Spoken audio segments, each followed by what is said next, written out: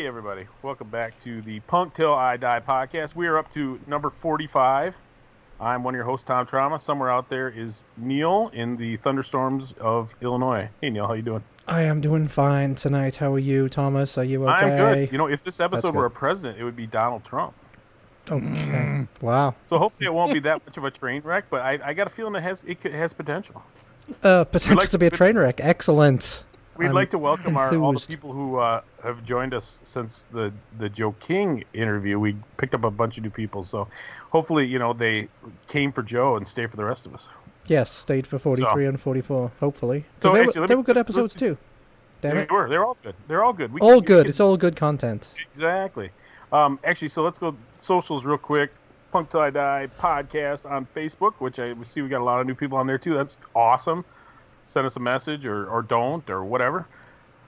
We try to put content on there regularly to, you know, keep send us your address and you'll get free stickers, shit like that. Yes, that's right. Don't be afraid to send your address and I'll send you some stickers. I think I have a couple that I'm waiting to send out right now, but I'm mostly up to date. So, and of course, punktillidie77@gmail.com. We've had some good letters, but we're not going to read them today because we have I'm going to say less of a guest than somebody to come yeah, hang out. He doesn't count as a guest. I don't even know if he counts as a person. Less than human. He counts as a guest, but he might be the least famous guest we've ever had. How do you like that, Apple? That being said, who's got the bigger podcast? Let me give you an introduction that will make you sound like you're the most important man on the earth. I suck at introductions. I always flub them, so you're the one guy you're going to get the best introduction. So, boy. Our guest today is involved with no less than 2, sometimes 3 podcasts. He plays in at least 2 bands. He runs a recording studio out of his home and also may still work at a very well-known recording studio that everybody who's a 90s punk fan will know. He is a new father. He is the second longest tenured staffer at Punk News. What else, Greg? What else you got? Anyway, our guest today is Greg Simpson. Yeah. Wow, Tom. Thanks. That was pretty good, man. Well, thanks. I mean, it's like we have like real famous people on. I can't get it out, but with you, it's just the kudos, the credentials. Yeah, congratulations on Joe King, by the way. That I got about halfway through that one walking the dog today, and he's an interesting character. Yeah, no, he's a good dude, I think, at the end of the day, and I think that's important, you know. So I'm really bummed that the timing didn't work out for me touring with the Riptides with opening up for them. That's right. Yeah. Yeah, Greg played on the last Riptides album a little bit. So okay, so let's a little bit. I'm the right channel guitar on the whole thing. Are you really? Oh, no, yeah. And I do synths. Yeah, that's a bummer that tour never happened. I was hoping to meet. Actually, I'm wanting to have Andy on really quick here. I know you guys were working on a project. I don't know if you're ready to talk about that yet, but and I want to talk to you about some Riptide stuff and like political correctness and stuff like that because that's like things. Hold on, the Riptides have synths now? Did you just say? Oh, it was like some little organ-y kind of. Yeah, it was more like organ type stuff. I did it on my old synthesizer. It wasn't like the intro to like the Final Countdown by Europe or something like that. Oh, it's like Two Boy Army or something like that. No, it's no, not at all. It was definitely more like an organ. It was only on a couple of tracks. Yeah, but so Greg and I actually met through podcasting. We've both been involved with Punk News for a number of years. What are you at, Greg? Like 17 years or something? For working at Punk News, I started in 2002, so I just had my 18th. Wow, Punk News birthday. You really need to get a life. Well, so I would agree with that. But so, what do you do what do you do at Punk News these days? Well, I mean, I'm pretty much just a podcasting guy at this point. You know, both Best Midwestern and This Might Be a Podcast are both, you know, on the same network as you guys. You know, the Punk News Network, and so I'm putting out 4. This Might Be a Podcast a month, and usually 1 Best Midwestern a month. We're trying to up it to 2. And I'll still write a thing on occasion. You know, I'll do some of the lists. I usually will chime in for some of the bigger features, but I am only writing like maybe 5 or less reviews a year. It used to be a lot more. That's what I did at first. How many do you get? What are you up to total, Greg? For reviews? On reviews? It doesn't really keep the running total anymore. It used to, but it stops after 250. Right. It's probably between 400 and 500 at this point. When I came aboard, my goal was to write 250 because that was where the algorithm ended. Yeah. Or the whatever they call it, logarithm. My wife's home. Hey. Algorithm? Whatever. But anyway, you end at 250. Thank you very much. The rhythm method. Hey, my wife says hi, Greg. Hi. Why isn't she saying hi to me? Well, she doesn't know you, Greg. Or she doesn't know you, Neil. You don't know me either, apparently. This is awesome. She actually... Yeah, we've met before. She actually didn't say hello. She just came. She flipped him off. Yeah, exactly. Excellent. My pal Scott, who Neil knows, his wife. I actually was kidding with him about how I'm gonna have to call the cops because they appear to be running some kind of an illegal hair salon out of her kitchen, and half my family was over there getting haircuts. So. Fight the power, guys. Fight the power. But anyway, okay. So anyway, my goal was to write 250 because that was like where the computer quit keeping track. But I did that quite a few years ago, or a couple years ago. So I want to hit 500 now. That's my goal. But you've probably caught up to me by now. But I mean, that was like 430 something. I think I have it written down. Yeah, I mean, it went so far back. Firstborn. Right. I mean, I was a junior in college when I started writing for them, and I was not even thinking that it would be anything that lasted more than like a year or whatever. And I did not keep tabs on stuff. I mean, there's so many things I've reviewed that I've forgotten about. I do remember what my very first review was, and I always post that. What was it? It was a ska punk band called Codename Rocky. Oh, for fuck's sake! I gave it a 6 out of 10, I think. Oh, good. Well, good for you. At least you didn't give it like a 4.5, like most people give everything on that site. It's almost perfect. That's just Ronaldo. Oh, so Julie is pretty critical. Julie brings the hammer down sometimes. Yeah, but she reviews some nonsense though. Yeah, she's mostly nonsense. I think she liked the new Green Day, if I'm not mistaken. Yes, that's right. She said that was. I think they said that was a 9. But that's her age. I get that. She's probably a little younger than you, Greg. So she got into it a little different. I get that. No, it's fine. I like what she brings to the table. Mm-hmm. But the fact of the matter, what's that? There's Tom being nice. Well, listen. I try to get along with everybody. I've stepped in a few bombs. I've been with Punk News for 6 years, and I've definitely stepped on some bombs along the way and had a few interpersonal conflicts. But the fact of the matter is, I do it for fun, and if it's not fun, I'm not going to do it. And I've been stuck at home, so I've been writing reviews again. So I'll probably still get to my 25 or whatever for the year to do my year-end list. But we also been podcasting like mad. We've been doing oftentimes 2 or 3 a week. Yeah, I think 1 week we did 4 in a week. We did, and it's too much. Yeah. Because we're going to burn ourselves out, but we have access to so many guests at the moment because nobody can tour that everybody's looking to promote their stuff. I mean, we have access to Greg Simpson caliber guests if we're being honest. Yep. Mm-hmm. I think I saw a homeless guy down the street who we could get on. I think I saw him. Guitars for the Riptides. That's right. That's right. Yeah. So are you okay? So you're doing the 2 podcasts now. Explain the podcasts. No, sorry, go ahead. Yeah, explain the 2 podcasts that you do because I don't understand them. So. Yep. Explain to the old guy what a podcast is. No, content, my friend. Yes, content. Come on. Sorry. Come on, keep it up. I taught a podcasting class at the Park District for a few years, and there was one woman who came in. Now, English was her second language, so I think it had something to do with that. But basically, after I gave my opening spiel and blah, blah, blah, I'm like, are there any questions to start? And she goes, what is podcast? And I'm like, oh boy. Good. Well, Neil, you were telling me about how you tried to explain it to your 90-something-year-old mother. Yeah, to my mother. Yeah, that was excellent. Right. I'm just like, you know what, Ma? I do a radio show. Okay, it's a radio. That's what I do. Yeah. Just listen to it on the internet. It basically Where can I listen to it? Radio. You can't. Where can I watch it? Yeah. Great. On that wireless she has from 1945. I don't think she'll pick it up. All right, you explain those podcasts, Greg. I had to go show my window because they're swimming and they're splashing around. You going to pee again, aren't you? They're splashing nicely. He's going to go pee in the pool. While I'm up, but no. Jesus. Go piss in the pool. Pee on the slip and slide. Come on, Greg. These 2 podcasts that you do, explain to the public what they're about. I didn't know if we were going to hear window slamming and such. So, Best Midwestern has been going for over 5 years now, and that one is with my friend Scott Heisel, who's actually the guy who recruited me into Punk News in the first place. We went to college together. And Scott Heisel went on to work at Alternative Press for a decade. He was the head reviews editor, I believe. I'm trying to remember what he worked up to over there. But yeah, he was at Alternative Press for a while, which got him a lot of connections and a lot of friends in the scene. And so Best Midwestern was actually an offshoot of my first Midwestern podcast, which was called Two Gregs, One Podcast, with my other friend Greg Moore. So which was a spin-off of Two Girls, One Cup. Exactly, that's the joke. Which do people even get that I know anymore? How old people are that if they get it, that's an age determiner. I'm pretty as well. sure.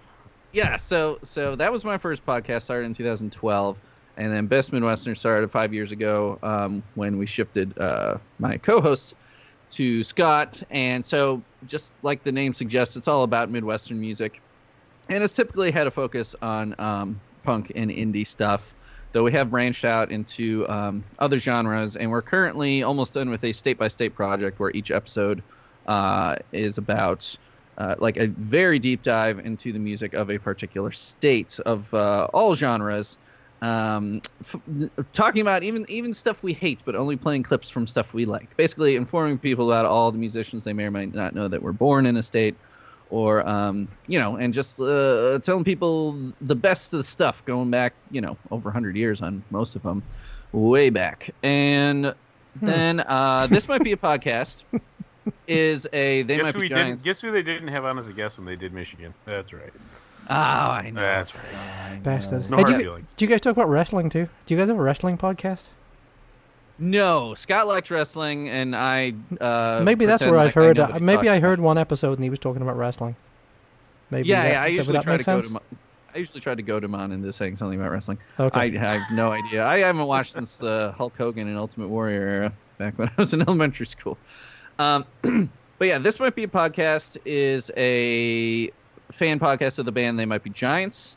And the reason for the name, so most people call They Might Be Giants TMBG, so I'm TMBP for a podcast. This might be a podcast, and it's a song-by-song podcast, and They Might Be Giants have around 800 songs. So Wow. you guys are punk till you die. I'll be talking about They Might Be Giants till I die. And if they don't stop putting out albums, I'm in deep trouble, because they put out 3 albums in 2018, and they're supposed to have 1 come out this year. So Really? even though they're John Flansburgh just hit 60. 800 songs. Yes. But what is it?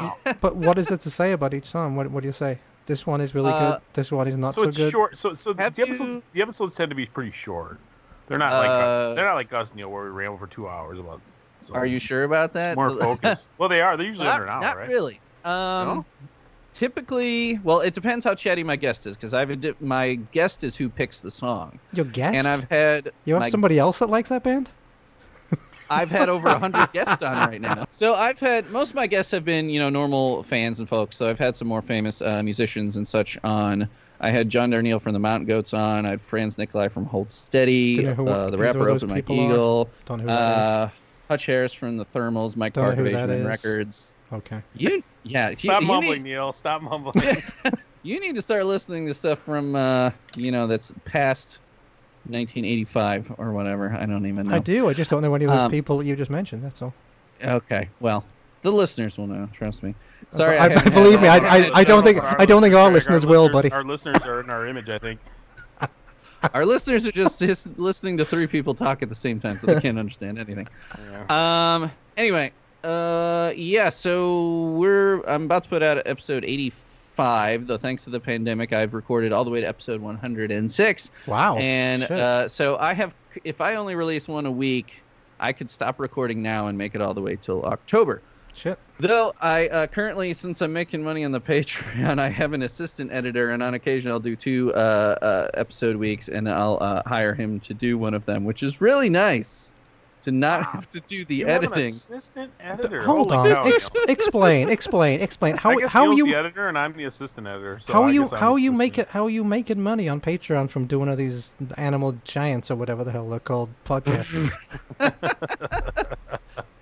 All I right. think if I Being curated obtuse, it, they might. potentially obtuse.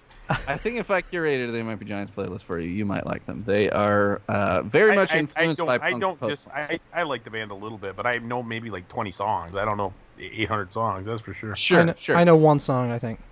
Don't you have a song So- about a birdhouse or something? Oh, Yeah, Birdhouse, Birdhouse in Your Soul. That's the Yeah, one I that's know. fun.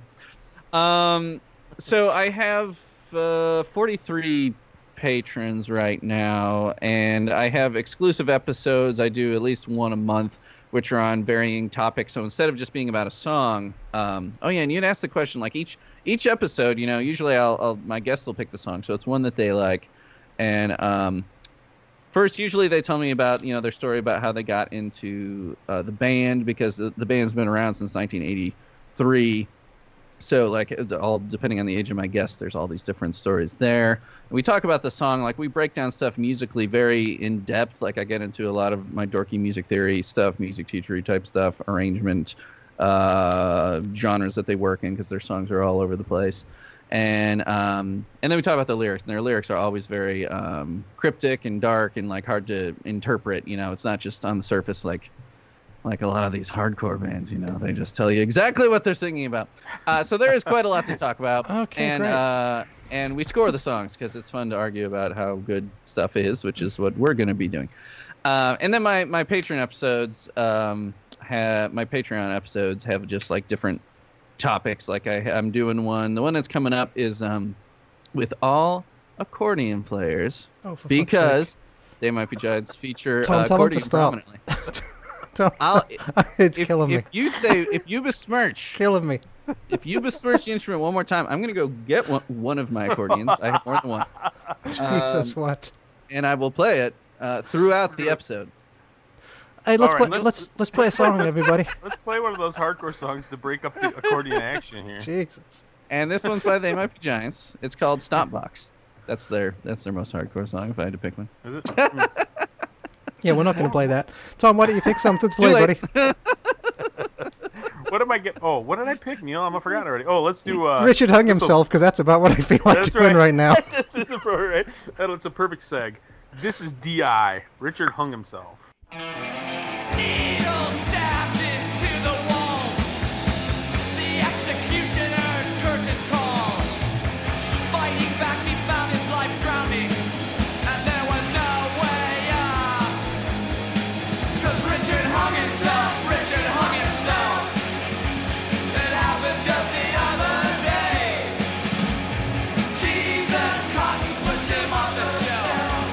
He thought he'd find a better way with slashing and stabbing and maiming and ramming. Death room with black curtains where his clothes once lied. The roof kicked down and the rope tied to the rafters. A quick kick of the chair and it's all through. If Richie only knew. 'Cause Richard hung himself. Richard hung himself. It happened just the other day. Jesus Cotton pushed him off the shelf. He thought he'd find a better way with needles, injecting and shooting subcutaneously. His life suddenly flashed right before his eyes. What a swinging guy, turning gray with mold. This is when he died. Give it up, throw it all away. Boiling acid bath, pulmonary wrath. Feel the pulling surge, it won't let you go. Throw it all away. Throw it all away. Throw it all away.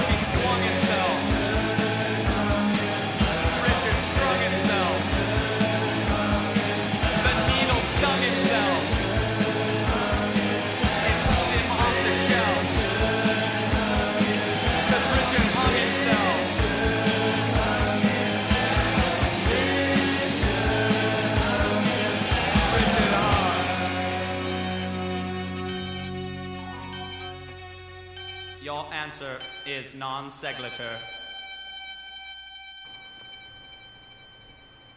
There you go. Didn't Richard have enough telling accordion. No accordion. cowbell. No accordion in that one. I'm afraid. No. So you're doing your podcast, Greg. So obviously, your bands aren't really doing anything as far as playing gigs right now because nobody's playing gigs right now. Are you still doing both bands? You're still doing the ones with your wife. So I assume that that one's gonna last unless something catastrophic happens, right? Right. Yeah. No, they're both still going. Yeah. Outdoor Velour is with Kara and my three other dudes, Steve, Joe, and that's Andy. right. You got a full band now. Yep.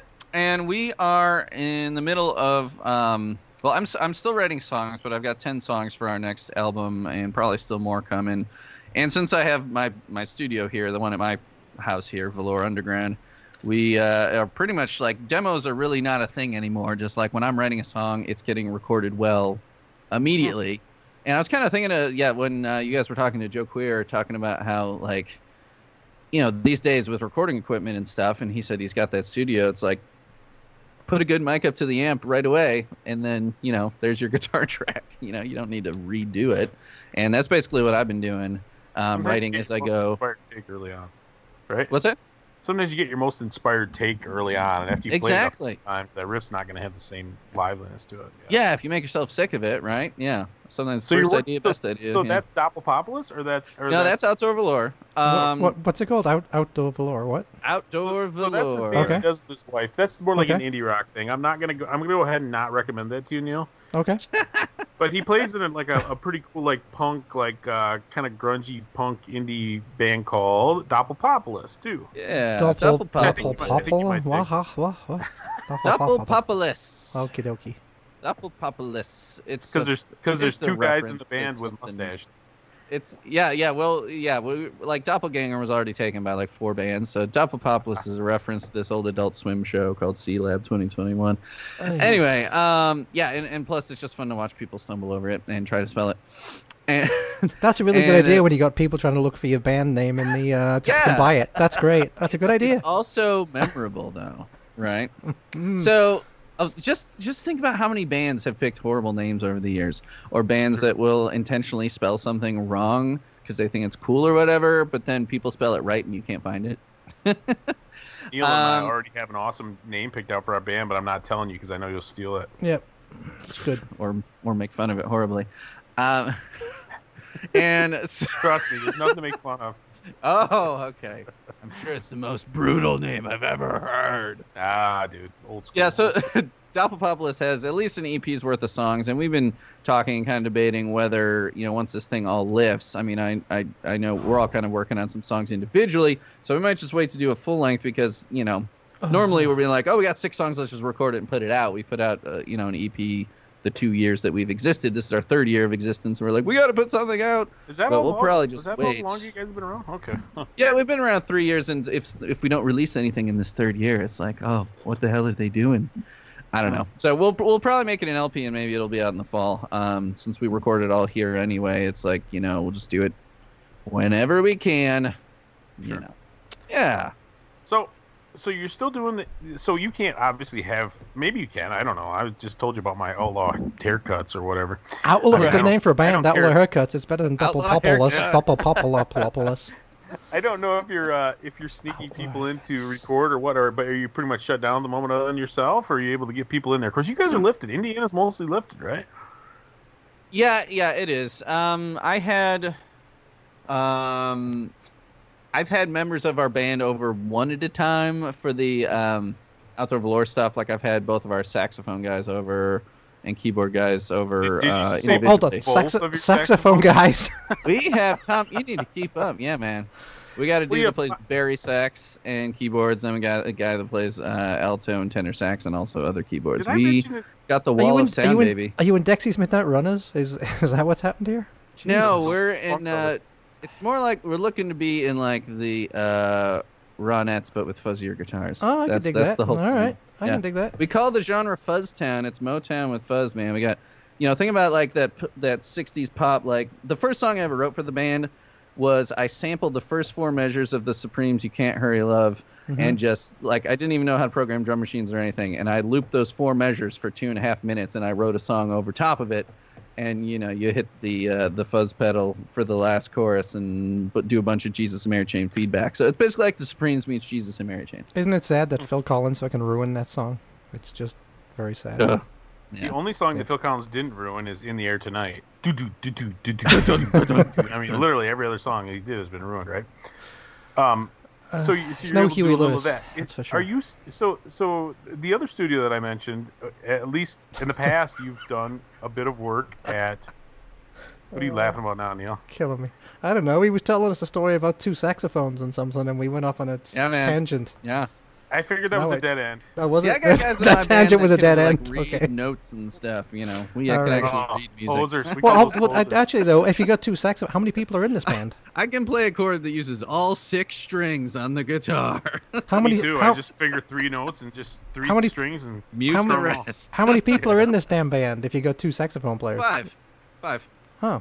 Okay. My wife plays bass. I play guitar, and then we Yes. got a drummer and the guys that kind of multitask with the saxes and keyboards. Oh, so okay, they don't just play sax all the time. No, they do. Yeah, keyboards. There's a lot of synth stuff, because I don't know whatever band Neil made fun of before. I don't remember about synths. All I can think when I hear think about saxophone is like Wham.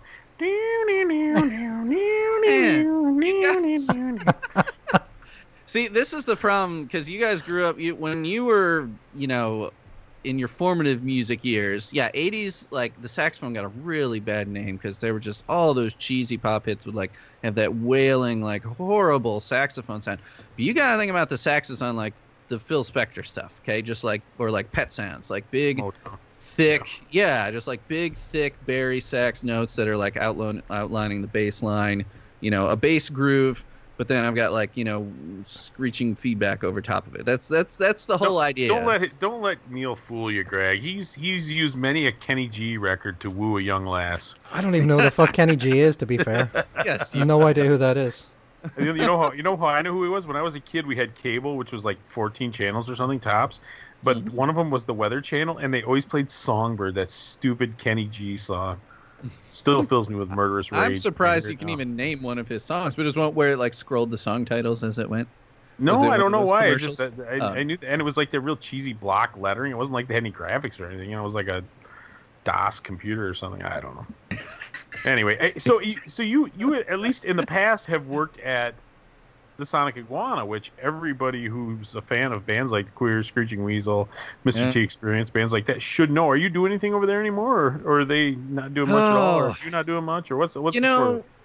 This, I mean, as far as I can tell, no bands have actually been in there for at least 2 years, and I think Mass is mainly just doing stuff sent to him to mix and master, and I think mainly just masters because that dude has a full-time job. Was that about 2 years ago that we were down seeing you?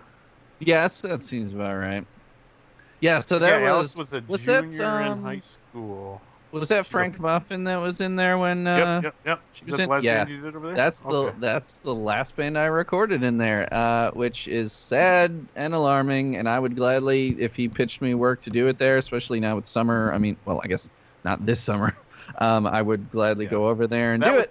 That was going to be my original intro that I had planned for the show, Greg, was going to be, I'm sure you've all heard of the Sonic Iguana. The guy who runs that studio is an absolute punk rock mastermind, but we couldn't afford him. We got Greg Simpson. I bet if you want a Mass on your podcast, he's done Best Midwestern twice. I've met Mass in the wild when he played with Squirt Gun in Detroit, and he seemed like a genuinely nice guy, real easygoing. Oh yeah. Yeah, totally. And he's got a fascinating day job too, but we won't get into that. So it's very hush hush. Yes. But anyway, so it's not like he owns a porn emporium. Exactly. I mean, you're familiar with that studio, right, Neil? I mean, if you looked on the wall, they got all the records they made on the wall. Actually, it's CDs, which kind of tells you what the era was. Right? Yeah. But he's got a lot of cool stuff on the wall. You'd be impressed. I mean, I actually met him when I saw that Squirt Gun Parasites Richie Ramone show last summer. He was there, and I spoke to him, and he had his newborn baby there with huge ass headphones on. So that was kind of his wife cute. was pregnant when I saw him in Detroit. I remember that. Yes, but he's a nice guy, right? Nice chap. Going? Yes. Oh yes. Lovely chap. Yeah. Sure. Yeah, he taught me a lot. I mean, and I'd bring it back here, and then I'd record my own bands for free, and now that I'm very good at recording drums, so I learned a lot from him. Even though you might not be able to work at the Sonic Iguana, you got to check out, what is it, Velour Underground, right? Velour Underground, yes. See the synergy, Outdoor Velour Underground. Yep. Yes, easier to remember than Doppelpopolis Studios. Doppelpopolis. Why don't we jam another song in? So yes, let's play one of the songs that's lovely guest picked out, but we're not going to play Moponopolis. So what are we going to play? What did you want to hear? Yeah, let's kick it off with Dead Kennedys. Can't go wrong there. Let's kill the poor. Let's kill the poor with the DKs. If efficiency in progress is ours once more, now that we have the neutron bomb, it's nice and quick and clean and gets things done. Away with the enemy, but no less valued a property. No sense in war, but perfect sense at home.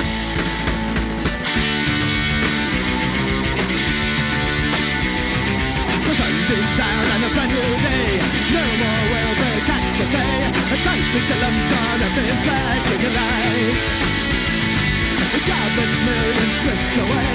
At last we have more room to play. Our systems go and kill the poor tonight.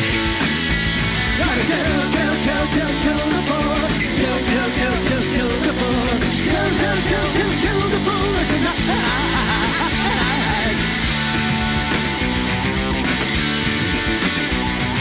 You heard the sparkle of champagne. The crime rate's gone to free again. A life's of the reason you must live in right. Jane Fonda on the screen today. Convince the liberals it's okay. So let's get dusted and so away tonight. Oh, kill the poor. Kill the poor. Kill the poor tonight. Kill the poor. Kill the poor. Kill the poor tonight.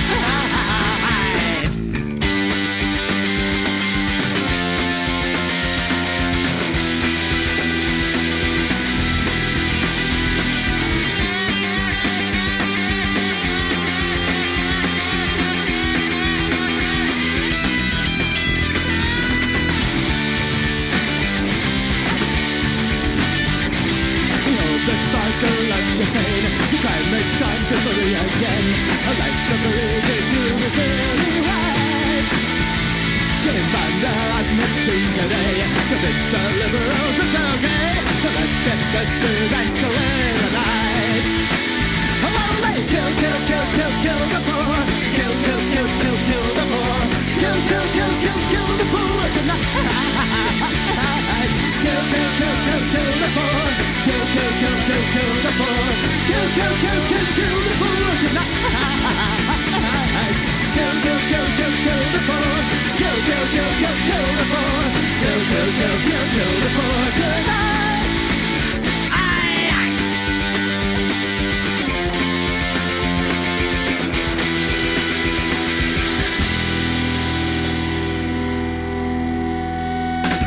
All right. Poor killed. How is that Thank songs God. like that keep becoming relevant again? It's just like... But don't you think if a band came out with that song today, people are so stupid and unable to interpret it that they would freak out about it? Yep, they would. They would take it at fucking level. Real life telling us to kill the poor. Yeah, he hates the poor people. Oh, That son of a bitch. I just hate people so much, Greg. Did I say it out loud? Sorry. Bunch of People do pussies. suck in general, but I think if you just release it, I feel like if a famous person put out that a song called that subtlety would be completely lost on the masses. But I feel like a punk band could still put out a song. I feel like Morrissey should cover that. I was man when I was listening to I love how you played Ursula. Ursula finally got tits. Yeah. Like Neil is just like. Yeah, he pretends to be offended. He's not really offended. Trust me, he's fine. It's a great song though, but like it's just I mean, you guys didn't get hate mail for playing that song. I mean, you can still get away with that. I mean, I think the good thing is I think most people who have been listening to us are used to it by now or know what to expect. I remember I got a piece of hate mail from the regular Punk News podcast, Greg. Really? Where they said something about, I know Tom's supposed to be the not woke one, and I'm just like, yeah, I consider that. Just fucking tear it up right there. Just fucking throw it away. It's a compliment, right? I mean, it's like whatever. What was the rest of it? Okay, I used a term that I guess was offensive. God, we're gonna go back to this now. Tramp stamp. He said tramp stamp. I used a term that some people thought was offensive, and I don't know if it's like a slut shaming thing or what, but I used the term tramp stamp, and apparently that's offensive. Have you ever heard that, Greg? Oh yeah, I don't think that's I've never heard anyone take I know you heard the term, but have you ever heard it as offensive? Yeah. No. You know what's offensive? When assuming everyone with a mustache is a pedophile. Now that's offensive. Yeah. No, I think you know what? I think that's actually true, though. I think that might be true. Greg, Greg, Neil, mental note for a future show. I'm currently reading the Steve Jones autobiography, Lonely Boy. Yep. And the first 3 or 4 chapters are all either about him being molested or him masturbating. So, anyway, mental note. Right. So we'll that sounds about right then. Poor we'll old get back Steve. to it. Yeah. We'll go back Light to reading before bed. Exactly. Anyway, so tramp stamp. Tramp stamp. Oh, tramp stamp. Yeah, tramp stamp, and that was offensive. And he even called the writer called Adam and John out for not calling me on it. Let me ask you this: was it a guy or a girl? I have no idea. I think it was a guy. From what I remember, it's called Steve. From what I remember, and that's Steve even Jones. And that's it was even. Steve Jones from it was Steve Jones from the Sex Pistols. I don't think he'd be offended by that, but he was diddled as a child. But that's I mean, I could go on a whole fucking rant right now, but I asked my 19-year-old daughter if that offended her, and she just looked at me and laughed and said, "Of course, it's not a fucking offensive. What's the matter with you?" So maybe it was a joke. So maybe the whole thing was a troll, and we fell for it. Steve needs to change his tampon and fuck off. How's that? But maybe seriously, maybe he's trolling me, and I'm falling for it. It could be, right? Yeah, he's a worldwide star now. Yes, exactly. Good old Steve. Anyway, I don't know that he followed me over to. No, I don't. I don't think this is a fit for him. I don't think so. Exactly. Yes, he's delicate. So how's your day? Are you done with your day job now, Greg, for the year or what? Yeah, we so the governor. I'm not sure what happened there in Illinois and Michigan, but the governor gave like 20 days of waivers to the public schools to use if they needed to. So we took an extra week of spring break, basically, to get our ducks in a row for e-learning, and then we took off a week early to end the school year. So we've been done for a week. So you're a teacher? He's a music teacher, right? I am an elementary music teacher, band, which has got to be virtually impossible to do online, I would think. Well, what I did actually worked out pretty well. I just started a Mr. Simpson YouTube channel, and it's the frustrating thing is that like the subscriber numbers and the view numbers are just like compared to any time I put any original, like my band's putting up videos on YouTube. It's just like having something get to like 1,000 views like over a weekend. I'm just like, fucking Christ, why can't my songs do that? But like that's because no one can find Doponopolis. That's why. Yeah. That must be it. That's the only reason. It's not because we're, we're so good that it's got to be the spelling.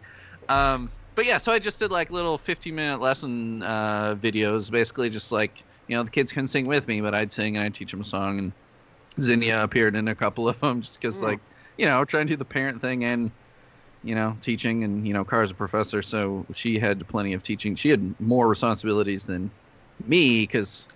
I mean, with how much people are paying for colleges, they're expecting, and you've got, your son's, do you have 2 kids in college? I do. I have 2 kids in college, yes. Yeah. So like with what you guys are paying for that stuff, you're expecting for it to not just like completely come to a crawl, So like Cara had a lot of shit to do.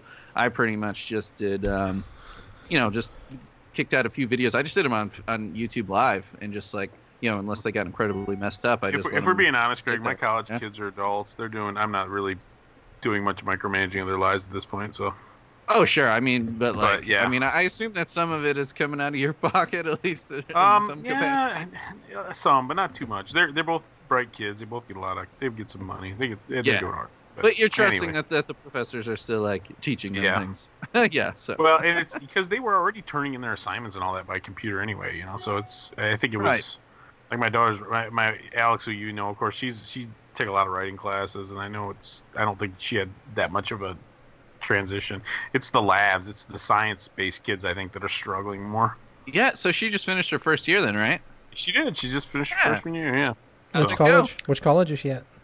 She's at Grand Valley State University. Both my kids are, as a matter of fact. Which is, the irony is not lost on me, because that is the college that I dropped out of. That's right. Excellent. That's right. They're like heritage, you know. Exactly. Now they're sending me letters trying to get me to give them money. Like, you bastards. But as soon as you graduate, they're like, "Can we have more money?" Fuck off. Yeah, pretty much. You just took all my money. They don't even wait for him to graduate. I think my son, who just finished his junior year, already gets the letters. What? They're already getting money from you. Yeah, lots. But you know, like I'm still paying off. I'm not still paying off loans, but when I was paying off loans, they're asking for money. I'm like, screw you. There's not a chance. So Greg lives in Lafayette, and where the Sonic Iguana is, and his wife teaches, and so there's only a handful of us punk news staffers that are kind of Midwest based. So we've actually been able to get together a couple times. So it's cool. We went out. We went out to lunch one time with our wives when Greg was coming through Grand Rapids, and then so when Alex was a junior, Neil, she had to do a job shadow thing. Yes. And she wanted to work like job shadow somebody who worked in a recording studio. So it was pretty cool actually. We went down and she spent the better part of a couple days working with Greg on some studio stuff. So it was real cool. Yeah, because Dad has a municipal job that no kid ever would want. He doesn't want to go down. But at least they have follow you down in the exactly. Yep. Nobody wants to follow me into the sewer, but Dad has some interesting friends at least. So yeah, I've got my kid working with me right now, so that's good. She's got a summer job over at my place, so that's pretty cool. There you go. Yep. She can buy more records. Big farmer, baby. Yeah. Oh, wow. I think one of the listeners out there with Photoshop skills should make a Teenage Mutant Ninja Trauma little graphic with Tom coming out of the sewer with fucking. I think most of our listeners might be a bit old for that. Swords. Yeah. Box of pizza. I think most of our listeners are a bit old for that, but okay. The fact of the matter is, the sewer is not what people think it is. But I don't really want to explain that too much. Oh, see, if I was good right now, I'd play the Stranglers song down in the sewer. But it is your turn to play a song. Why don't you play a hardcore song, and then we'll come back and talk about what we were kind of gonna get at here eventually, someday. Okay, I am going to play a song by a man called Social Unrest from Southern California, I believe. They often got lumped in. Well, people confuse them with Social Distortion for some reason because they got social in the name. But no, they don't sound like them at all, but just the name. So, Social Unrest, and the song is called Red, White, and Blue.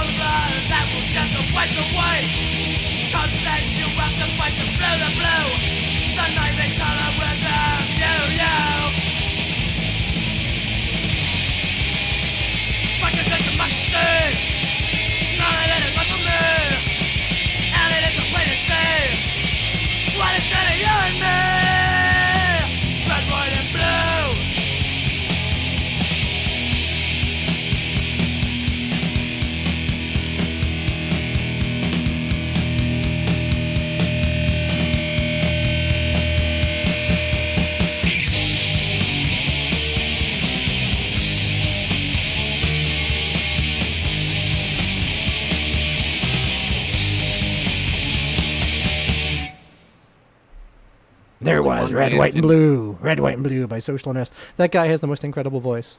I believe he left after that one album. You keep doing that voice, but nobody knows who you're talking about. What? Whose voice are you doing again? It could be anybody, man. Just you're talking about the singing. No, the DJ. Oh, I thought you were talking about your DJ voice. No, but you know what it is? There's a whole collection of albums called Cruisin' that they did Cruisin' 54 through I think 64. No, and it's really cool. Actually, you'll dig it. Because they took like maybe an hour long of like a radio show from each of those years from different cities around the country. Mm-hmm. And played them. So there's one from either Detroit or it might even be from your place, from Grand Rapids. Because I think I've heard you mention the DJ before.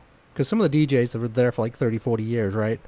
So, but yeah, so these are like right from those years from those radio stations, and they have the ads in there from like 1954 and shit like that. You're absolutely hysterical. The albums are fantastic, so you should look for them. And then they have all the original songs, of course. So they're actually really, really good. And but some of the DJ bits are just so cheesy and funny that I love to try and copy them a little bit. But anyway, there you go. That was Social Unrest with Red, White, and Blue. So, all right. So if Neil's been combative so far, he's just getting warmed up, I think. So Greg's trying to has been doing kind of a fun thing online since. Fun? Is it Facebook fun? Specifically. Fun? For everybody but you.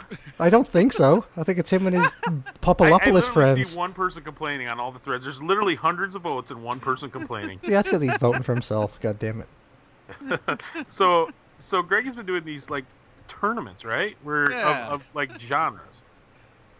Yeah, they're just different themes and stuff. It's I mean, it's the all only just thing they kinda all loosey have in goosey. common is that they all make the old English guy angry. That's the only thing they all have in common. That's the common thread between. Right.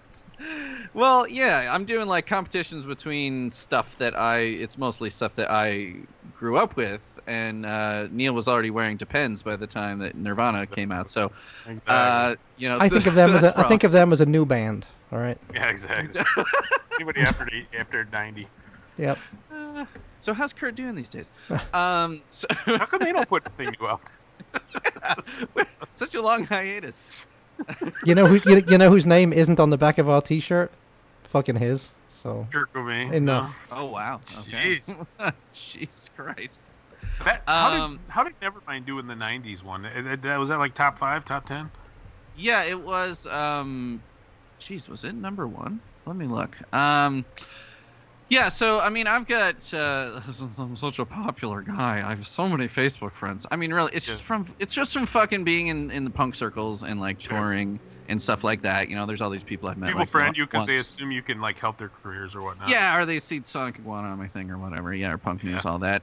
But yeah, so like. So what you're saying is your Facebook profile has a more impressive introduction than the one I gave you earlier. Like anything you've ever been involved with. Well. So I have over 2,000 friends, and depending on which genre Would you stop I'm doing. with yourself? My God, listen to you. 2,000, holy cow! I'm going against what you've been saying, Neil, which is you're like it's you and your 2 friends. Mm-hmm. Yeah. And out of those people, not everyone is like a super music fan or whatever, or dork about it like we are, but. A fair amount of people have been voting. Like the 90s Alternative one did have, 200 to 250 people voting on each batch. And I'm like, this got out of control. And I'm like tallying shit up. I'm like, this is a fun thing. And now it's like kind of like taking me a minute to do. Yeah. Yeah. And it's been fun because I've had all this time at home. Like if I actually had to drive to school every day to do this shit, I wouldn't be doing it. I was just kind of amusing myself. And now people are like, what are you going to do next? Which one are you going to do next? So the one currently that's going on is not genre-based. It's just I'd felt that there were some women musicians who had been shafted in some of the genre tournaments. So I'm doing so this one shafted. Oh, okay. You drinking? You said, of course I am. Seriously. You said 90s, man. Come on. I'm just fucking getting in with the whole vibe. So this is one is like. Man, I was thinking about taking the night off, but we'll see. Ladies That Rock tournament, which is just like me and Cara, basically me and my wife. I wanted That's her offensive, to do this one man. with me. That's like saying that most ladies don't rock. What's the matter with you? That's really offensive. I'm sure Steve is turning off right now. I'll just let you keep going.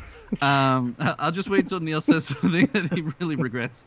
I'll just let that old man not gonna happen, buddy. Slip out. Not gonna happen. So it's just basically Car and I curating it down to like in this one, in the alternative rock one, like I was putting everything in there that was big on the radio. So there was a lot of stuff in that tournament that I personally do not like.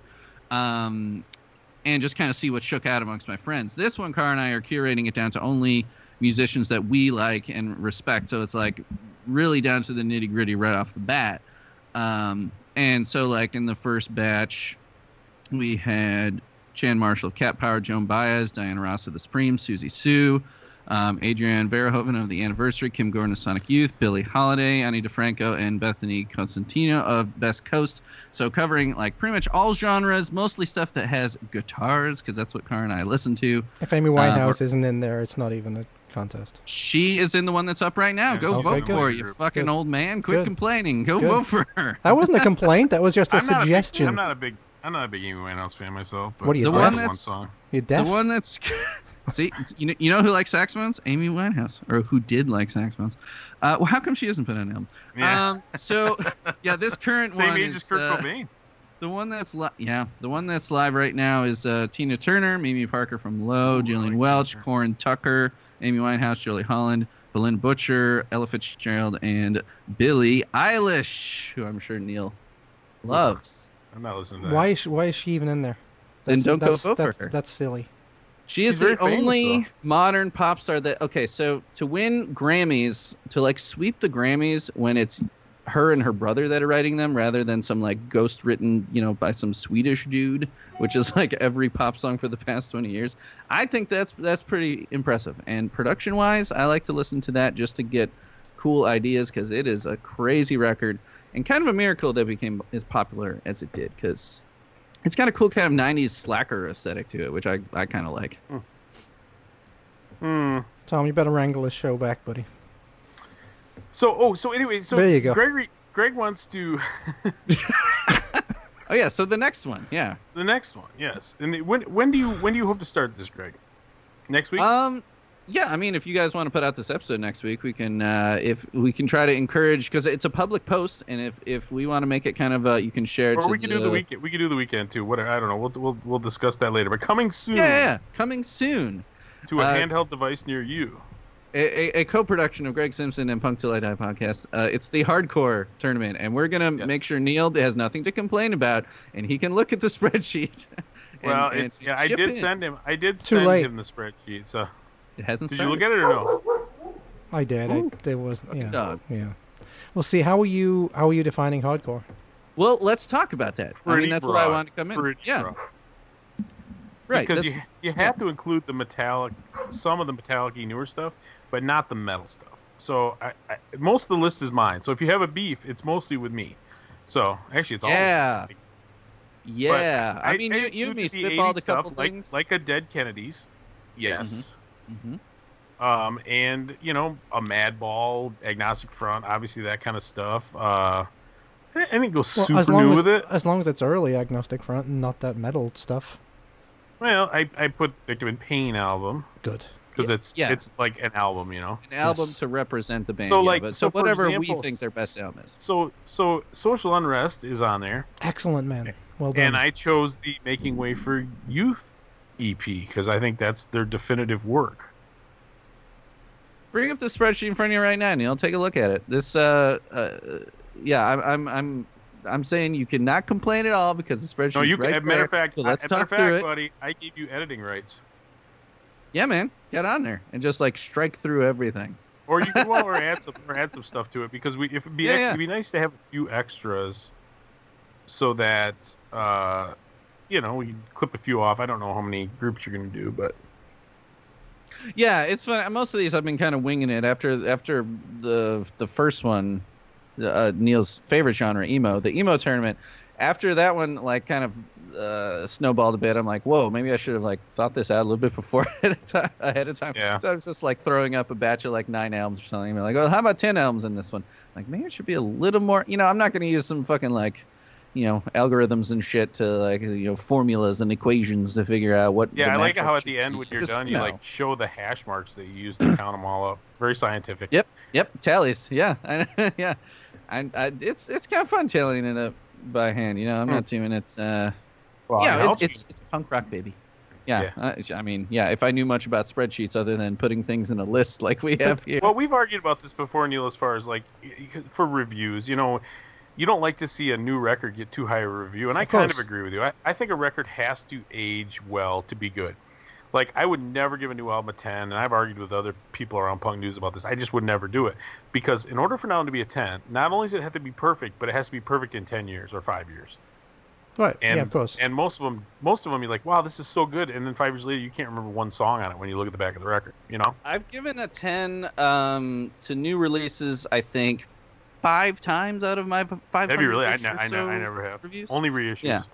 Well, I got in pre John Gentile era, but both of the editors that when I was giving these had asked me to explain myself, and they didn't ask me to explain myself. They read the review, and they're like, oh, okay, that makes sense. And I think there's maybe one of those where I'm like, probably should have been less than that. Our last very short-lived reviews editor before John took it back over would do that. He'd call people out in public and say, hey, Thunderdome, you need to explain this. And I did not like that approach. Yeah. I think if you got an issue, pull somebody aside and talk to them separately. Right. And it never came up with me, probably because he knew that I wouldn't play, and I also don't tend to gush about things, even though I do sometimes feel like my stars are creeping up because so many other people are giving bad albums good scores that I feel the need to give pretty good albums really good scores. Well, if you really, really like an album, give it a good score, man. If you're not passionate about that classic 7 to 8 range, that's very difficult, Yeah, it's tough to. Range between 7 and 8 is very difficult. Giving something a 10 basically means it's a perfect album, and it couldn't be any better. And it's still going to be perfect in 30 years' time, and people are still going to be talking about it in 30 years' time. But the thing is, and I think when we do our retro reviews, where we review 40-year-old albums, I think you could give something a 10. I don't think you should give a new record a 10 ever, but listen, my opinion, right?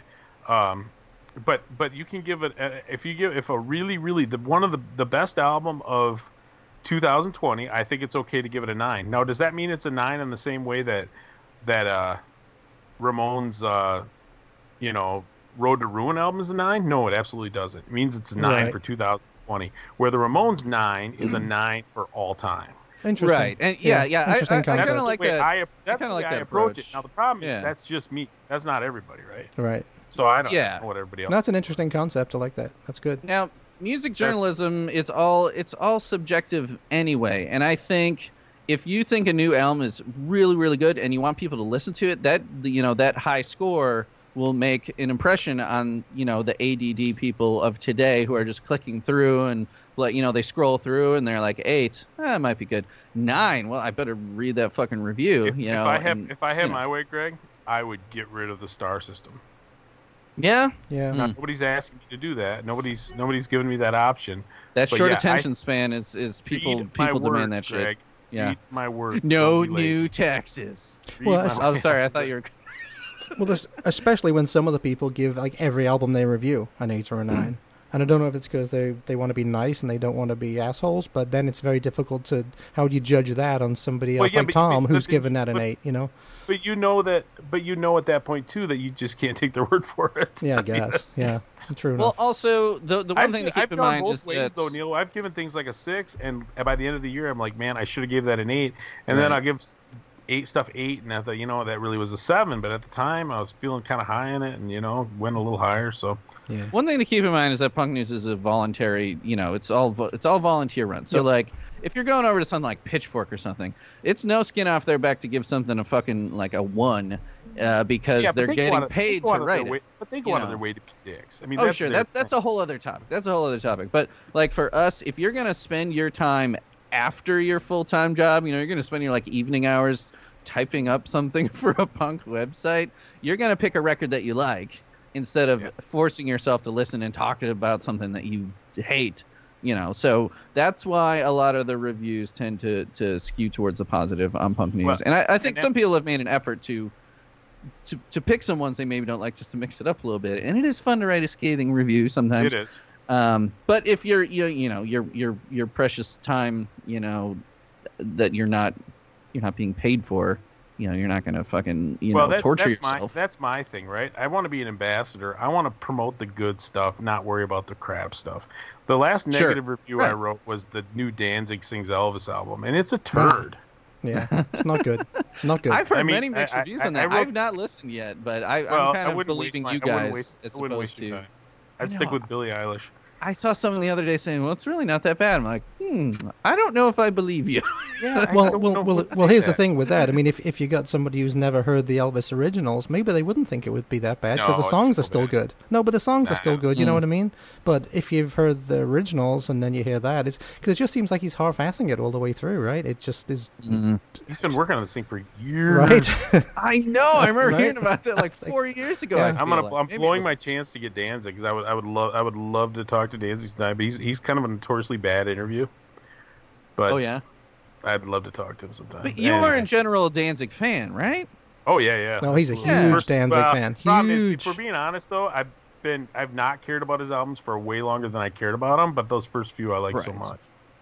Yeah, Speaking of, all right. As we get older, we look back and we're like, man, that band was really good for like 3 years. Fuck, man. Like that was forever ago. That happens a lot. One of my all-time favorite bands is still Metallica, but if we're being honest, they've been bad for a lot longer than they were good. That that is true. So when anyway, they were good. They were really good. They made 4 amazing records. Yeah. So let's speaking of amazing records, is it my turn again? Yes, it is. Okay. Do you remember I'm going to play Bad Brains. Yeah. Bad Brains off their self-titled album. The first RAR cassette album. Pay to Come. RAR. Ouch. Scary.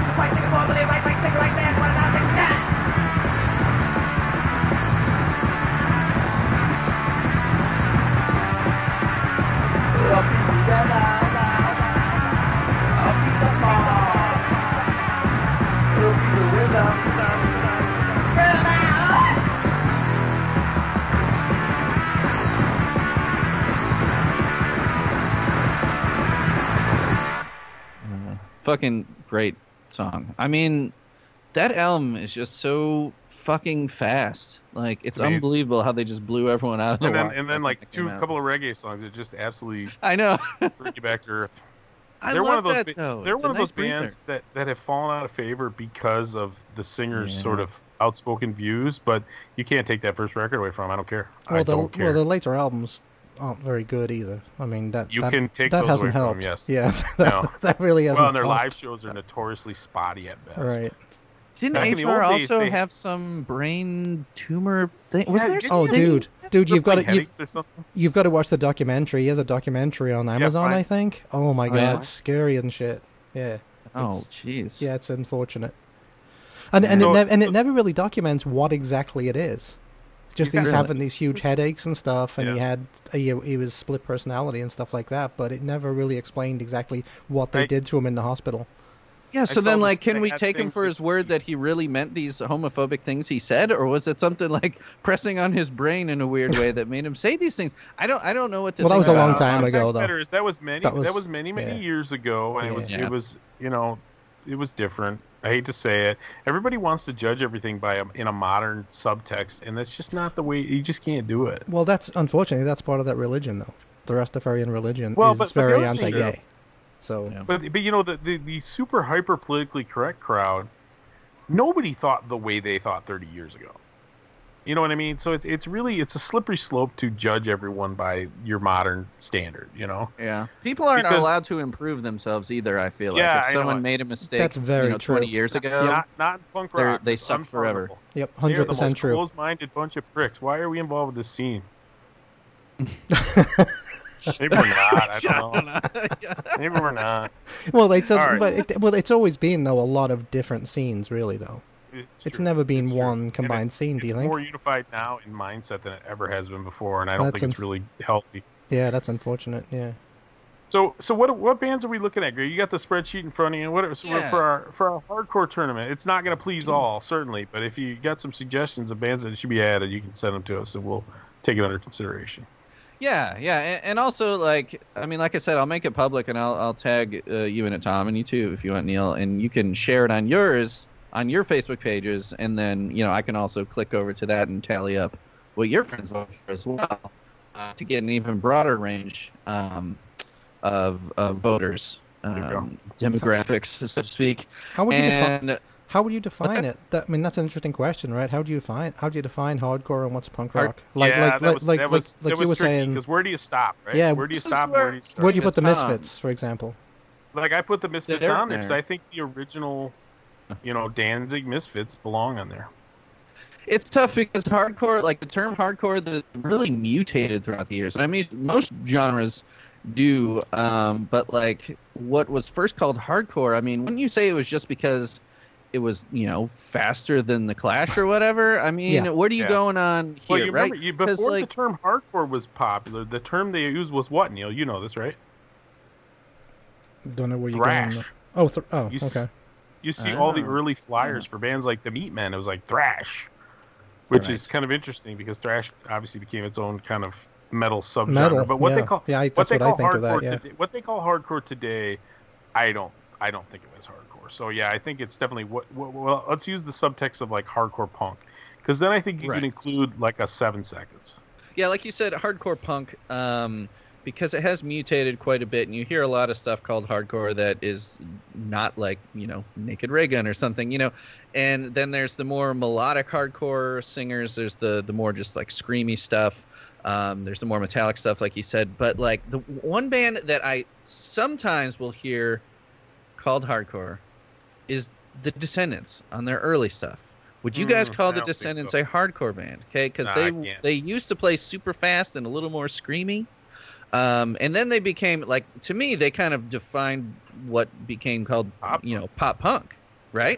But they started out playing, like, really fast, like, take, like, I Like Food, for example. Like, it's these, like, short little songs where it's just, like yelling a bunch of words at you, right? For sure. I mean, you can put them on there if you want. I don't care, but I think, I just don't, I think it was too breezy, like breezy. Like, it didn't have the right intensity. Okay, but does hardcore need to have a certain subject matter? I guess that's another topic. I don't know. Can it be lighthearted? It'd be silly if they were talking about unicorns and rainbows and whatnot, wouldn't it? I like unicorns. Unicorns taste good. Well, yeah. Well, I mean, if it has the intensity of the music, does it have to be political? Does it have to be dark? I mean, you got like, the Misfits have their whole horror, B-movie kind of thing going, and and then you have some very, very political bands. Descendants, even though they sing about girls a lot, I mean, the early stuff was fast and hard, and I think I'd like them to be included. Tom says maybe not. Neil, you be the tiebreaker. What do you think? Should they be included or no? I would say yeah, because I saw them in '83, and that was what people would have considered them for sure. There you go. Yeah. All right, I'm overruled. They're in. It has to be Milo Goes to College, right? Milo Goes to College. Yeah. Let's see. All right, let's play. Who's got the next song? Mr. Greg does.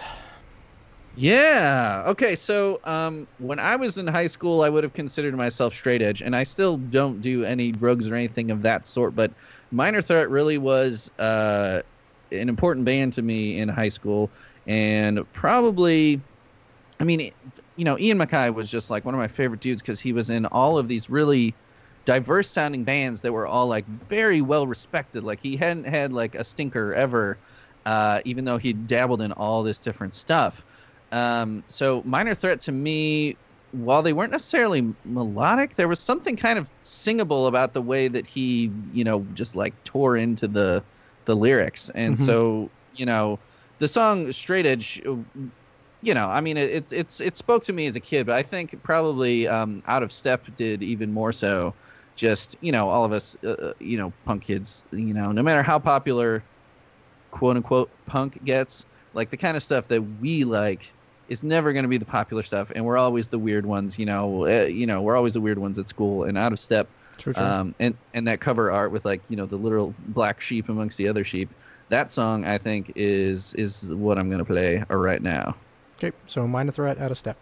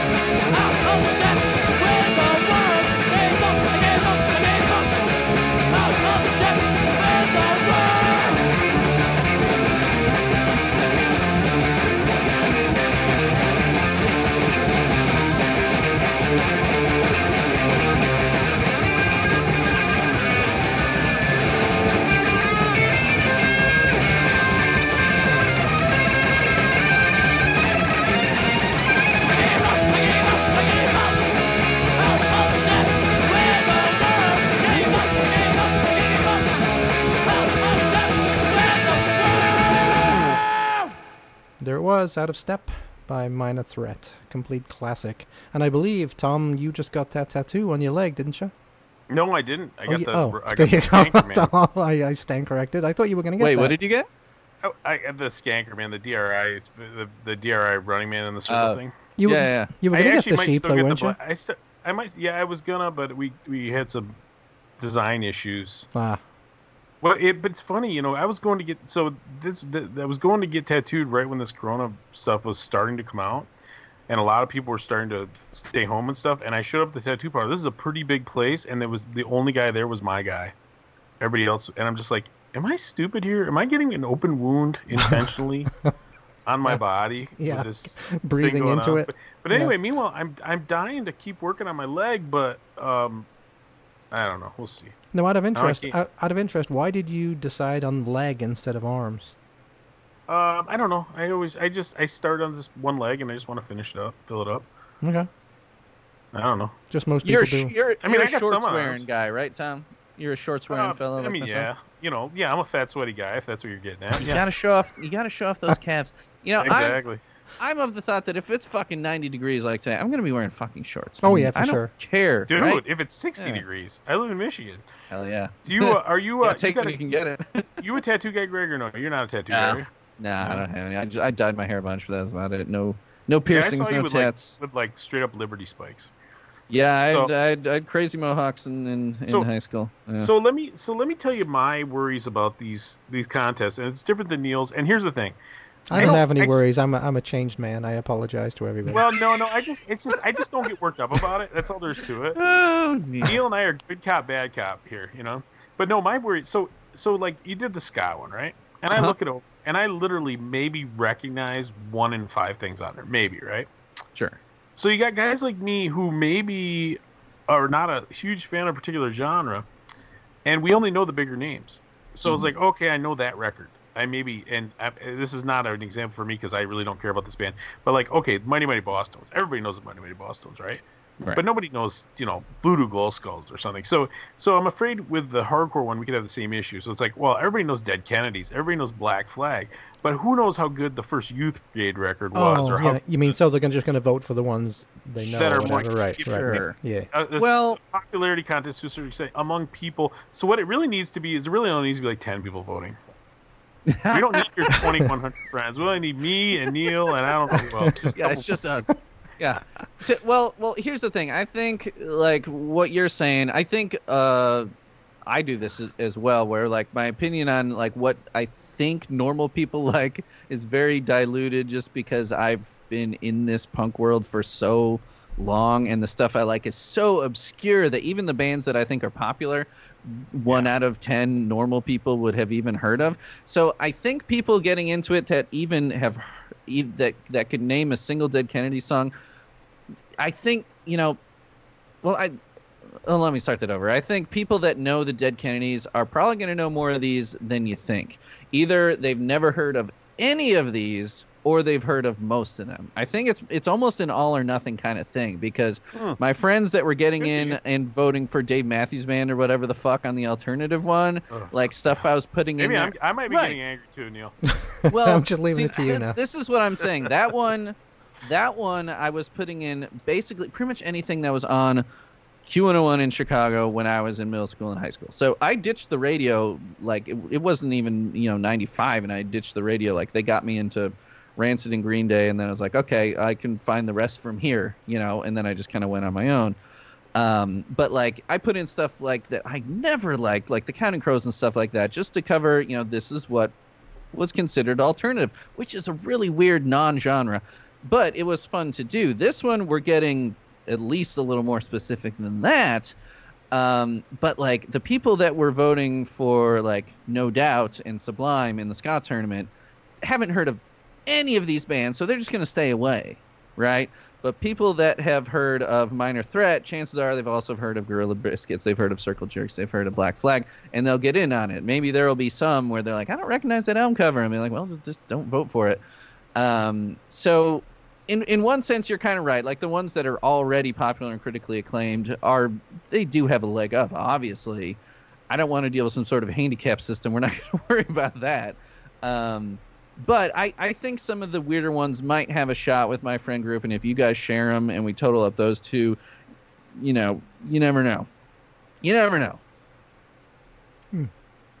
Okay. So what do we got? What do you got? One more. You got any more thoughts, Neil, about this? It's just a silly thing, right? It's all good. It's all good. I'm happy now. I'm sedate. Everything's Three gin and tonics in, he's finally sedate. Mm-hmm. Oh, Tom, did I tell you why I was? I brought up MDC in particular, and I know you guys played a song of theirs on an earlier episode. Oh yeah, we did. I remember a while back. Yeah.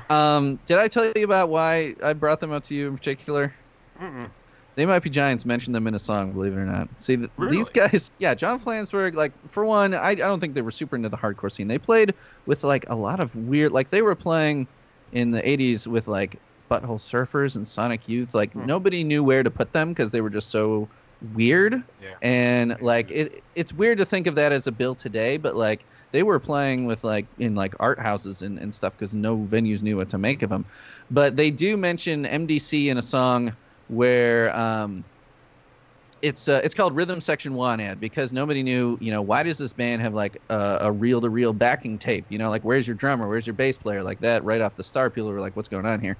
And it talks about people making assumptions about them and rattles off all these different things, and he name drops MDC, which is just like a hilarious out of nowhere thing. And when I first heard the song, I had no idea who that was, but then looking into it, I'm like, damn, I didn't expect that name drop there. Well, it's funny because you're right. We do live in a bubble here because, yeah, like Neil and I both love MDC, and that first record especially, Millions of Dead Cops. Yeah, it's like a stone cold classic, 82, 83. But you're right. I mean, if I go to like Christmas at Grandma's house and you're not going to break that one out. Yeah, talking to my Aunt Hope, and I'm like, yeah, we got Dave Dichter from MDC. She's going to just, Homer Simpson smiling politely. Yeah, hell, even if you said like, "Oh, did you hear, Grandma? Did you hear that new Danzig record?" Whew. And they're like, "I don't know who that is."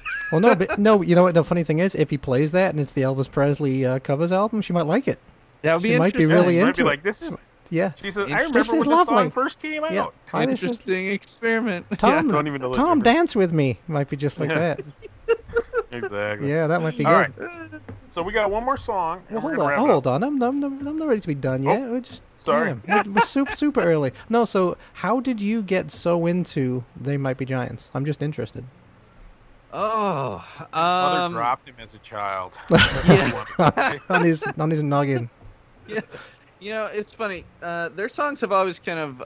Well, I had a friend who had older siblings, like much older. Like he was a much younger brother, and his brothers and sisters had gotten into stuff that was pretty cool for when he was 13. For a kid to be listening to. You guys were also talking about the Smiths on the last one I was listening to, like the Smiths and Echo and the Bunnymen, and then They Might Be Giants, which.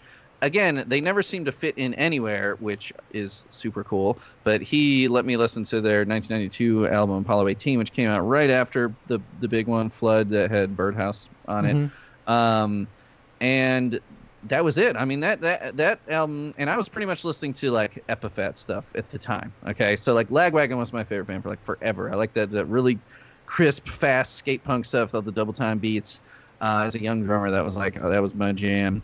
But Apollo 18 starts with a song called Dig My Grave, which is like really fast and distorted vocals, very dark content, and it's only like a minute and 15 seconds long. I'm like, what is this? Like, they're not, I don't think they're a punk band. And then the next song comes in, it's like something completely different. And it's like, okay, it was just intriguing to me that a band could defy genres as much as they do. Like, they went into the alternative pole because they did have some hits. But really, they've kind of survived on a very self-sufficient DIY kind of thing. Like, they've been putting stuff out on their own label for the past 20 years, ever since they got dropped from Elektra in the 90s. And Frank Black from the Pixies helped get them signed to Elektra. I mean, they've got fans that are in, any kind of music that you can think of. You'd be surprised. They come across as like the cheap word that people use, like, oh, they're so quirky or whatever, because it is kind of like weird and a little bit intellectual maybe, but it's all very dark. It's very, very happy sounding songs that are usually about death or some sort of horrible injury. They're just a very It's weird. I think you might be surprised, Neil, if you gave them a spin. You might actually be surprised. For some reason, I get them confused in my head with the Dead Milkmen. For some reason, they're kind of in a common place. No? Do you not like Dead Milkmen? No, not particularly. He doesn't like Dead Milkmen, but I do. But that being said, same. I remember so that Flood album must have came out in about 90 or so. Yeah, their 30th anniversary tour got half canceled because of all this bullshit. Okay, yeah, because they actually sold out 2 nights in Detroit. Yeah, I mean, not the biggest place in the world, but over 1,000 seats each show. But the 2 albums, Neil, to put it into perspective, because I actually do like that Flood album quite a bit, and I never really listened. And the other one, Apollo 18, is the other one I listen to the most, I think. Apollo 18, is that what it's called? Yep. Am I right on that? Yep. But I remember the 2 albums I listened to for a couple of months straight were Flood and Suicidal Tendencies, Lights, Camera, Revolution. Yeah, man. So, variety, Neil. It's a spice of life. That's the thing I'm but discovering the thing is, with They Might Be Giants. The fact of the matter is, I know fit in Neil anywhere. likes a wide variety of music. He likes Motown music. I'm sure he does. Yeah, He likes Amy Winehouse. He likes all that stuff. But yes, but it's one of those things. Everybody's got their own aesthetic, right? Yeah, and they kind of live in their own world, which I think is punk in itself. Like, they don't follow trends at all. They do their own thing, and they are their own thing. I mean, you got to respect that. Like, they don't sound like anybody else. And that's, where are they from? I don't even know. They're where from Brooklyn. They're from Brooklyn. Okay. Yep. Mm-hmm. Is it like how many people in the band? Well, it was a duo, like I said, with the backing track from 82 to 1994, and then they had some various members backing them, but they've been pretty locked in as a 5-piece for since 2004. And I mean, they've dabbled in all kinds of stuff. They even put out kids albums and won a Grammy for one of them. They have, Flood went platinum, so they had big stuff, but they also have just really, really weird stuff with like detuned pianos and these like microtonal things and time, and key changes like 7 times in a song, like all this stuff. But it's like it's poppy on the surface, but if you actually pay attention, there's a lot going on. That's why I always like the song "Dead." Yeah. Very dark, but very quirky. Hutch Harris from the Thermals did that episode. You listened to the one that Colin from Mustard Plug was on, right? I have not. Should I? Yeah, me and him actually collaborated on a cover of it. It's the song's called "Man, It's So Loud in Here." I don't know that song. Yeah, well, it's from the album like Mink Car that came out in 2001. So he's like a lifer fan. He's been on it, with them for the whole time. And he actually got me in touch with some more of his ska friends. A dude from Big D and the Kids Table is going to be on, and a guy from Planet Smashers is going to be on. Oh, good for you. Ska guys, it's Can't get away from the ska. Cool. Well, They Might Be Giants. John Linnell, the guy that plays keyboard and accordion, he also plays a lot of saxophone too. So like horn guys are pretty drawn to all the saxes. Yeah. So I'm gonna get my accordion real quick for a nice little soothing closing song.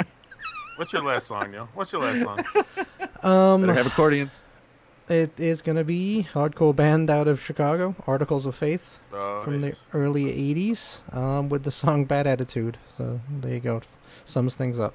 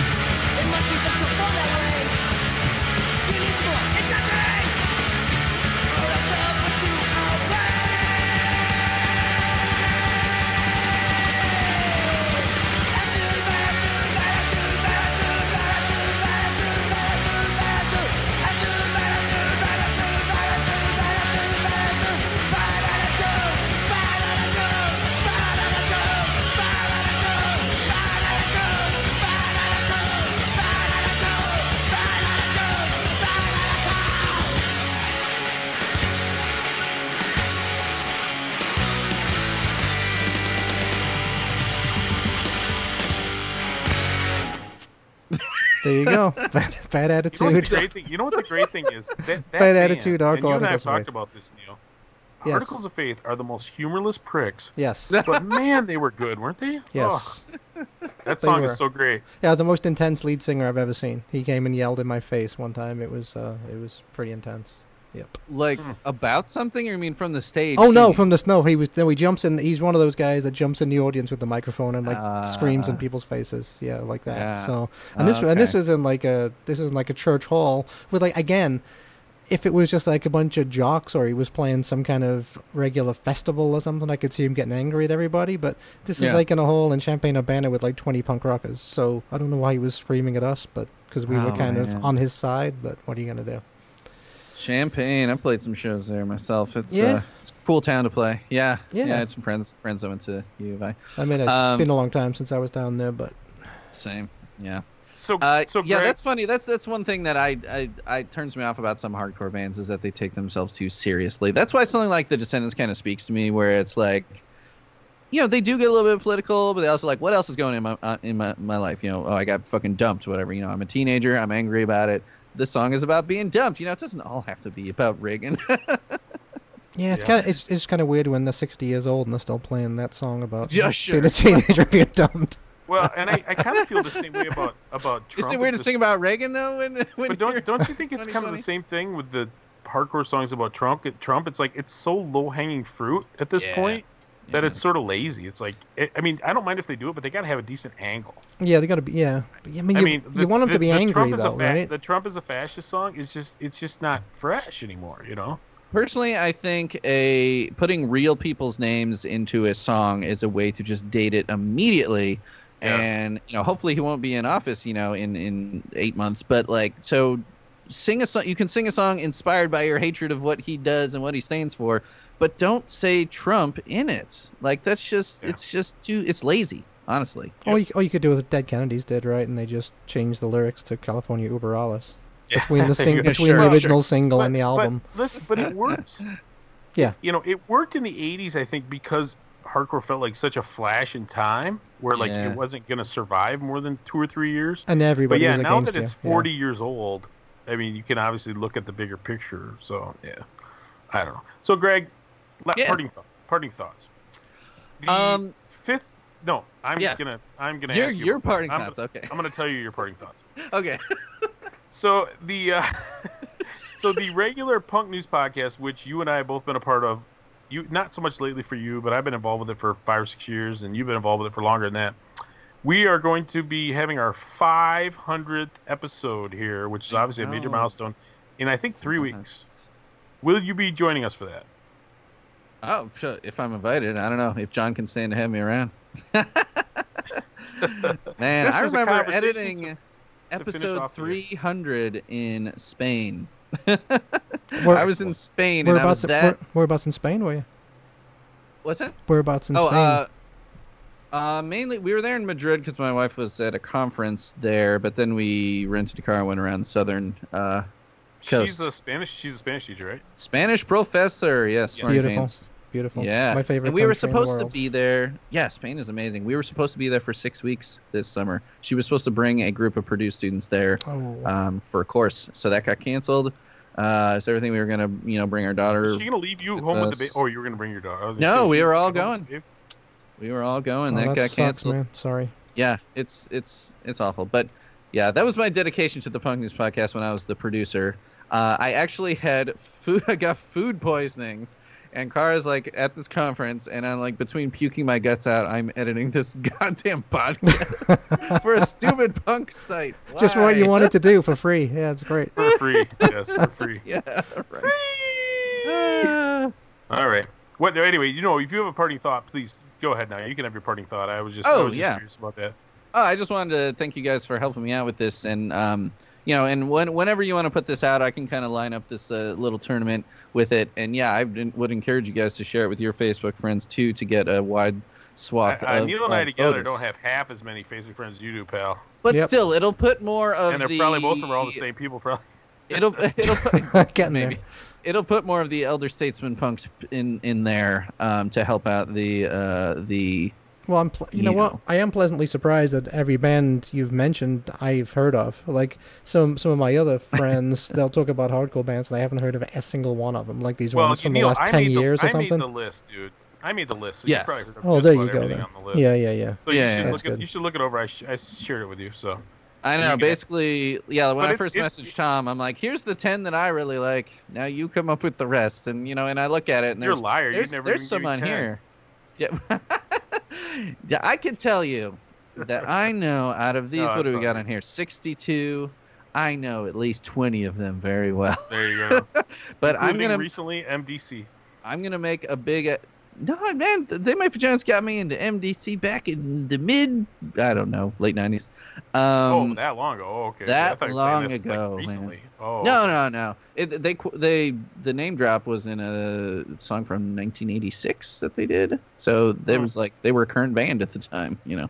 They were contemporaries. No, but anyway, thanks for helping me put this together, and I'm going to do my research to make a sweet Spotify playlist of one song from each of these albums here. It'll be a good listen, and people that only know the big stuff that check out the tournament can click over to that playlist and be educated on the hardcore by Mr. Tom Trauma. And Neil, if you look at there and there's any you want to add,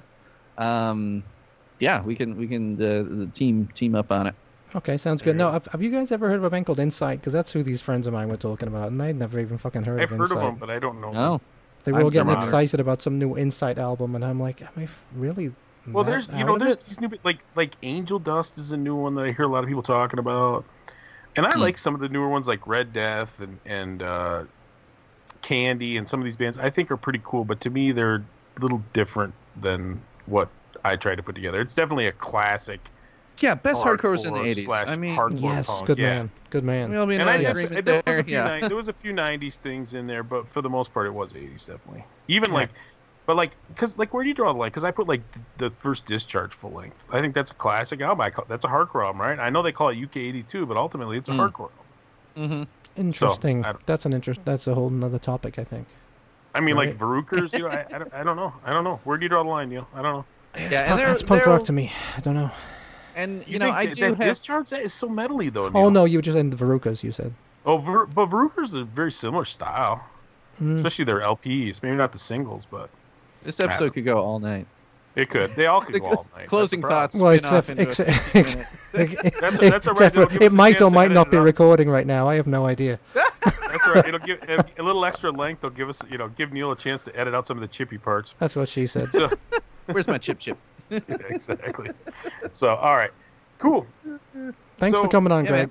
Yeah, that was fun. Yeah, thanks, man. We enjoyed talking to you, and we will talk to all of the rest of you soon. Yep. Real soon, probably. So. Yeah, real soon. Smell you later. Yeah, bye-bye.